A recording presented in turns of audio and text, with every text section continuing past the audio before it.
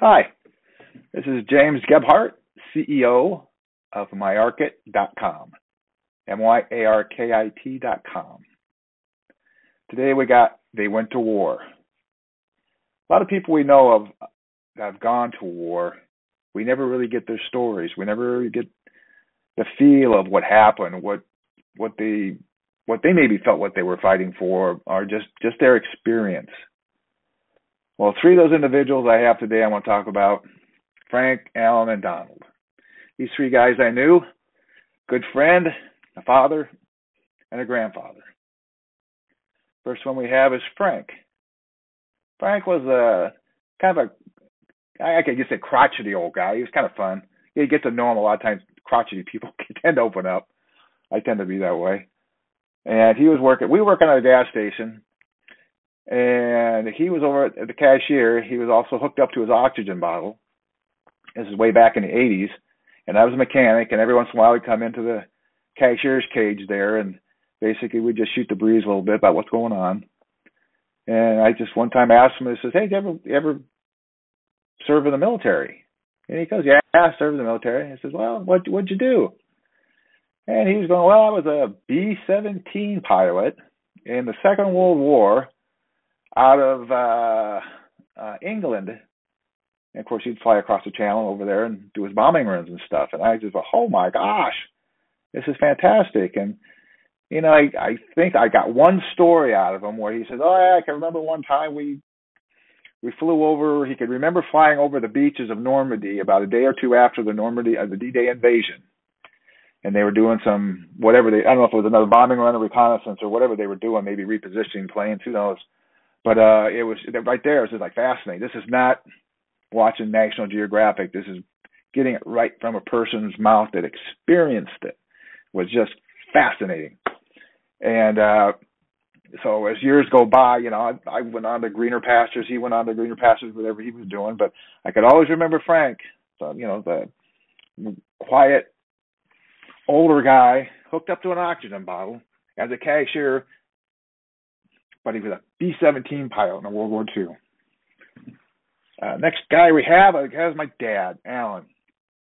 He was drafted into the Korean War back in the 50s. And he's stationed in Japan. And he was a motor pool mechanic. He was a mechanic in real life, and also he had a bad eye, so basically they said, "Yeah, you're a mechanic."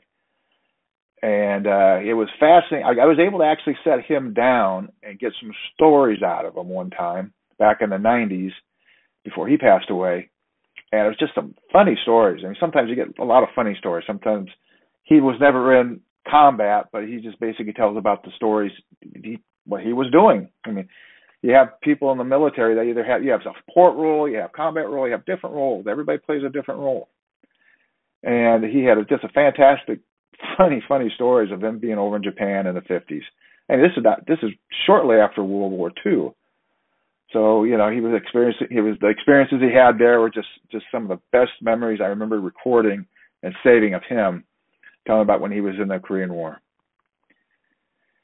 And the last gentleman we have on the list is Donald. And Donald was my grandfather. And he was kind of a reserved kind of a gentleman. I remember best things about Grandpa was we always used to go camping a lot with him. And this is back in the days when all the tents were thick canvas, and he had all the Coleman stoves and Coleman lanterns that were always making so much noise. But I can remember just camping was always the best time.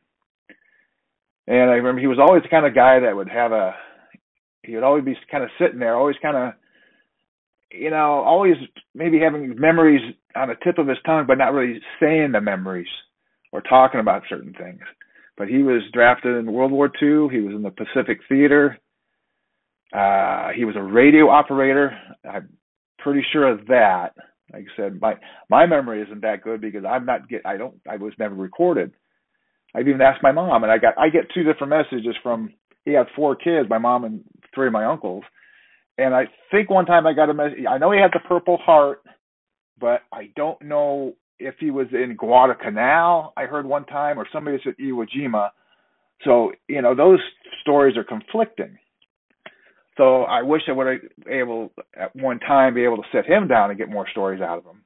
Very quiet about his military experiences. I think I remember him only one time mentioning something in the military, and I can't even remember a story of what happened, and it was I can't even remember it. I just remember one time he was talking about something, and so I really missed not getting those memories out of my grandfather. I tried to look up records of him not too long ago, and I come to find out a lot of the records we have military in certain branches, Army, I think Navy, were destroyed in a big fire out in out east, out in Washington area, back in the 70s, I do believe it was. Might have been the 60s. But a huge amount of records were destroyed. It was like a 4-day fire. And it just shows you how precarious, how even, I could find those records. I can get those memories. Don't procrastinate. If you have somebody in your family that was in the military, get some of the stories from them. Ask them what it was like. It could be some funny stories. It could be some bad stories too. But we need to have those stories to pass on. And we have the opportunity and the ability now to do that with the technology we have. MyArkit.com makes it very easy for them. They went to war. Have a good day.